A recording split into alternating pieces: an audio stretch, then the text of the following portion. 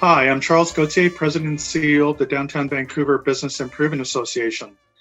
The DVBA is so proud to support this daily podcast series that is helping our community navigate through these trying times. As we all settle into what we hope is a temporary new normal, please consider helping support our local businesses. Whether it's by getting takeout from your favorite restaurant or giving a local shop a great review, it all adds up. Thanks, everyone, and stay safe.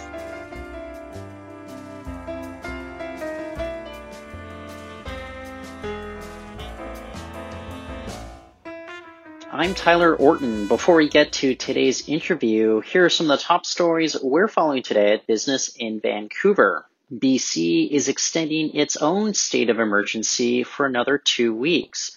The current measures against the COVID-19 pandemic are set to stay in place until April 28th. And the BC unemployment rate is set to hit 14% sometime this quarter. That's according to a new forecast from the Conference Board of Canada. But the think tank expects the economy to bounce back in the second half of 2020, with unemployment averaging 8% throughout the year. That's it for now. Now time for our interview.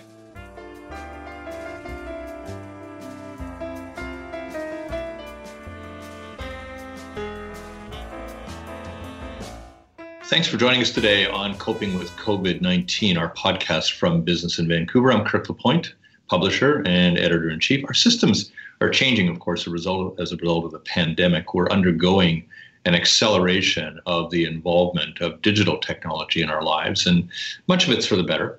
Certainly one field in which we can expect such change, we're even already experiencing it, is the health sector. And how might this sector evolve over the next number of years? I've asked Michael Bidoux, who runs Interface Health, a digital health technology accelerator, to join me today to look at the implications for Canada. Good to have you with us.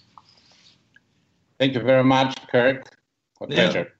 Let's talk, first of all, Michael, about how we actually compare as a country with other countries, and how we share and how we implement digital technology in our health system. Well, let's add a little bit of a context here, because what we're talking about here is really the implications of COVID-19 or coronavirus, not only in our own healthcare system in Canada, but worldwide, since this is a pandemic. I would say that, for the last 150 years or so, we have looked at this massive centralization of healthcare. That's when we started building general hospitals, and we started bringing people to the solutions, patients to hospitals, general hospitals in general. So that's what happened for the last 150 years. And the public health overall in a lot of developing countries have created tremendous opportunities to, keep us healthy, extend the life expectancy. We went from something like 42 years to about 82, 84, 86 years, so almost doubled in 150 years. So all that together, and with the fact that about 100 years ago was the last time when we had the Spanish flu that affected, a massive amount of people at the time, about a third of the population on the planet, 500 million. And, a lot of them, unfortunately, died, about 40 to 50 million. So that's kind of the context of what happened in all these years. Now, the difference that we see today is that although nobody seemed prepared to deal with this pandemic, I think we are in a much, much better shape overall to deal with this pandemic, despite the fact that we run, short out of ventilators or protection equipment and so on and so forth. I think one of the things that I see worldwide is a new age, if you like, of experimentation and innovation. The healthcare system overall in the world and in Canada as well, I have seen changes happening in the last 2-3 months all over the world, as well as in Canada, that have never seen in 10 or 20 years. Which is very good news, I think, for all of us. And I hope that this whole pandemic will set the stage for some massive changes in the status quo so that we can actually see better outcomes down the road. Well, okay, we can talk about the future, I guess, in a moment, but let's capture a bit of the present here and tell me a little bit about what we have seen in this pandemic in the way of implementation of some of the newer technologies. How have they shaped our understanding of COVID-19 and our treatment of it? What sorts of new things are out there? Well, thank you. Okay, so the number one thing that we have learned is that prevention would have helped us tremendously to deal with this crisis. Also, we have learned that if we had better technologies to look at data and understand what's happening in real time, we would have had probably a better response. What I see out there is companies who suddenly started building very sophisticated ventilators. Companies like Medtronic, for example, who opened up their designs for a lighter version of a ventilator so that others can actually step in, the industry can step in, almost like an open source type of project. And suddenly what you see in that regard, you see the production of those ventilators quadrupled in a very short amount of time. And I think there's this misunderstanding of what ventilators are. They go anywhere from $5,000 ventilators up to $150,000 ventilators, very expensive, very sophisticated machines, which are very hard to duplicate very fast. Mm-hmm. So I'd say ventilators is one thing. We've seen tremendous applications in 3D printing, for example, where a lot of companies, in Canada included, we have seen stepping up in creating those protective equipment very fast using 3D technologies. We have seen a company in Ottawa, Spartan, who have just signed up a deal with the federal government for about 1 million, testing at home kits, which is impressive. That's all how fast we can deliver those kind of things in digital health. So those are just some of the examples that we see there. Here locally in BC, in Victoria, a company like Starfish Medical has signed up a deal as well to create ventilators very fast. So other types of solutions that have to do with not only diagnosis but treatment at home. What we see today is a lot of the folks who suffer through this crisis are people who had previously chronic diseases, whether it's diabetes, COPD, or other types of cardiac diseases, or even mental health for that matter. And so how do we actually treat people at home? And we have seen technologies like telemedicine, telepsychiatry, virtual visits exploding in terms of usage. Yeah. So I think all this, Kirk, it just tells me and tells all of us, I suppose, that the age of sending solutions to the people at home, it's something that the time has come. It's unfortunate that it had to come through this pandemic. But the good news, I would say, is that the whole industry, the public healthcare system, even private healthcare systems will change forever because of COVID-19. Yeah, I was going to ask. I mean, much as there is great tragedy and hardship involving COVID-19, has it actually, you think, created a turning point in the acceptance of things like telemedicine, of things like wider sharing of health information among the public? And in a way, it has allayed the apprehensions that might have been there in the absence of a crisis like this. Well, I think the answer goes to both sides of this relationship between patients and physicians. I have seen quite a few frustrated family doctors out there in British Columbia, in Alberta, and Ontario, and Quebec, who are very frustrated because they couldn't get in touch with their own patients. Yeah, nobody had set up those kind of telehealth platforms that are safe and secure to be able to kind of restart their companies working from home. So there's a lot of frustration in the medical world, and I hope that that frustration comes across in the right way to the ministries and healthcare authorities so that they can actually change that forever. On the other hand, of course, patients at home, let's say you have a parent who suffers of a chronic disease of some kind, and they need, care every day, remote care, and that's not set up properly. So, I think there's no question that the need was there even before the pandemic.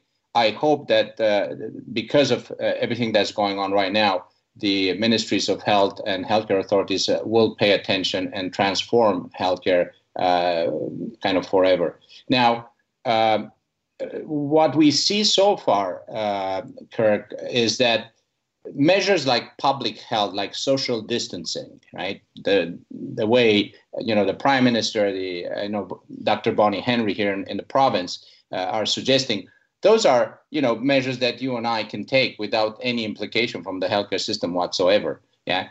The question becomes, okay, once we pass this stage, what else are we going to be dealing with? When are we going to see some spikes? How fast do we react to those? Are we prepared for the next wave, like wave 2, wave 3, wave 4 even, And what I have seen, again, in the industry happening is a lot of companies are looking at innovation in real-time data, like how do we actually understand what's going on in real time. And also I see quite a few companies in what's called the digital therapeutics area, where we're talking about software as a medical device or software as a therapy. So how do we help people at home dealing with their anxiety, their depression, their other types of mental health problems? Yeah, one of the areas, obviously, Michael, that concerns people as we approach perhaps a slight reopening of the economy, so to speak, is that we still don't really have a clear pile of data about who is infected, who and even who has carried COVID-19. We don't have a widespread testing. Is there anything that is going to arrive imminently around digital health technology that might enable us to have a greater, deeper picture of the testing that's necessary here? Good question, Kirk. I have seen, the Israelis, for example, have created an application that it works very much like Waze. It's like an Uber where you actually see what's going on in real time using, COVID virus as an example. We have seen just in the last, I believe, 3 days, Google and Apple trying to close a partnership like never before so that they can actually look at the data around COVID, around who's infected and who's not. Now, those are technologies and apps that can be developed relatively fast. You need to obviously have the scale that Google and Apple can bring to the table to actually understand what's going on. It's very hard for a startup to actually create that kind of scale. But those technologies, Kirk, do exist. The question becomes, if you as a private citizen, how willing are you to participate in that? And, what is the question or the promise of Google and Apple not to share that kind of information with the wrong hands?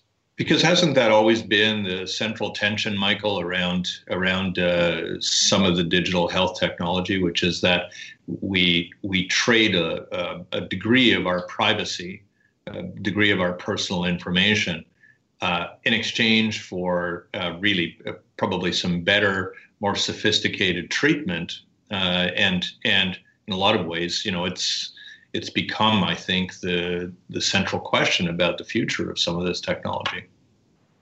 No question that privacy is one of the massive questions on a global scale around this. Digital health has faced that for the last 7-10 years that we've been in business, so to say, as an industry. And so I think we will see a new standard. And in the end, I think if you as a private citizen, if you are informed about the value of you sharing that kind of information, and if you have the right framework in place, I think privacy can be handled very well. We have done that in other industries like financial services, for example. Yeah. So I think it's a little bit of a myth. And we see, like, what would have been, the value of us knowing all this information 3 or 6 months ago when it started in Wuhan, China. You see right now the damage to the global economy is going to be probably in the $2 to $3 trillion. So there's no question that sharing that information the right way has tremendous value to you as an individual, to the governments, to employers, to everybody. And so how do we actually handle that properly? Well, that's a question that we should have we should do something about it right away, as opposed to waiting another 5 years of debates. Yeah, I would imagine too that what must be emerging in the sector that you are part of is a kind of a new momentum and impetus in order to encourage investment by government and by the private sector out the other side of the worst of the COVID-19 crisis, so that to avert, I guess, the possibility of yet another setback of the scale that we've had now. Do you have a sense yet, Michael, about what kind of investment we're talking about here, even as a province or a country, in what it might take? Very good question, Kirk. And I think we have seen the digital health sector. We have seen the largest investment in the United States. I'll start there, and then I'll go to Canada and BC. The largest investment in the last 10 years happened in the United States in digital health, something in excess of $14 billion. And so that was the kind of investment we've seen last year there. In Canada, as you know, it's a different story because our public healthcare system doesn't quite allow for investments like that to happen. However, the National Research Council through IRAP, the superclusters, the other types of programs like NSERC programs, they're all investing, in kind of an indirect or direct way in digital health in Canada. When we're looking at an industry, the public healthcare industry in Canada, it's a $260 billion budget nationally. We're looking at about $21 billion budget here in BC. Quebec has already spent more than half of their budget in healthcare. We're very close in BC to spending about 50 cents on a dollar on healthcare. The question then becomes in the past, we have spent about 85 to 90% of that budget in acute care, in chronic diseases, And so I hope that in the future we will be smart enough to say, well, we can do better than that. We should start thinking very seriously about public health and also about prevention, And so why do all these chronic diseases happen? How is our environment? How is our education? How does housing play a role in all this? And so I hope that the budgets will start looking at this digital transformation. It's called the digitization of medicine. I hope to see 2%, 3%, 7% of the budget allocated directly to digital health technologies that can help us deal with the next epidemic. There's no question that after this pandemic, we will probably see more crises, public health crises through viruses coming up in the next, 5 years, 10 years. It's almost like what's happening in the climate change. Initially, 10 years ago, we've seen, a few storms, and then we've seen more storms, and then wildfires. So we have seen that happening. I think in health, we will probably see something very similar. Well, last point then. As you know, and you would probably feel this directly yourself, when times are normal, we don't tend to have a very serious debate about things like our investment in a sector like healthcare. We're kind of in a maintenance mode about it, and with nominal increases in funds that perhaps reflect demography and those kinds of things. But what was clear with all of this is that we didn't really adequately prepare for a pandemic. I mean, who sets aside those kinds of resources for some kind of bizarre catastrophe that is off the scale?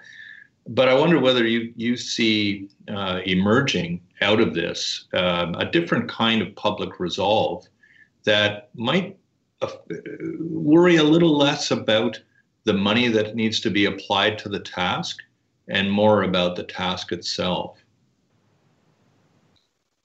Well, I think, what we have seen in Canada and in BC as well, as you know, we have these healthcare systems, and usually the decisions in terms of investment in healthcare are pretty much top down. It's the government who decides where the money needs to go.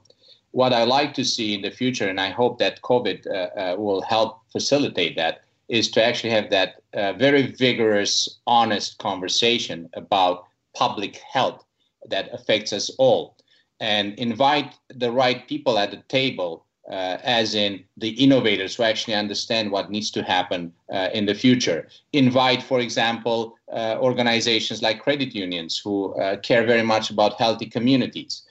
Invite industries of the future to the table, because as we have seen, COVID has affected our lives. It has affected education. It has affected the way we work. It has affected the environment. Like everything that was affected by this COVID, I hope that in the future we'll see a better conversation around how much money we need to invest, and also look at, the social impact of what we're actually doing here. That is, I think, critical for us to have a society that is that cares about the people, and that also helps us create, the right economic environment, the right economy to start rebuilding the significant. I'm an optimist here. I think we will see tremendous things happening after this crisis, but also there's a lot of people who need to rethink their lives,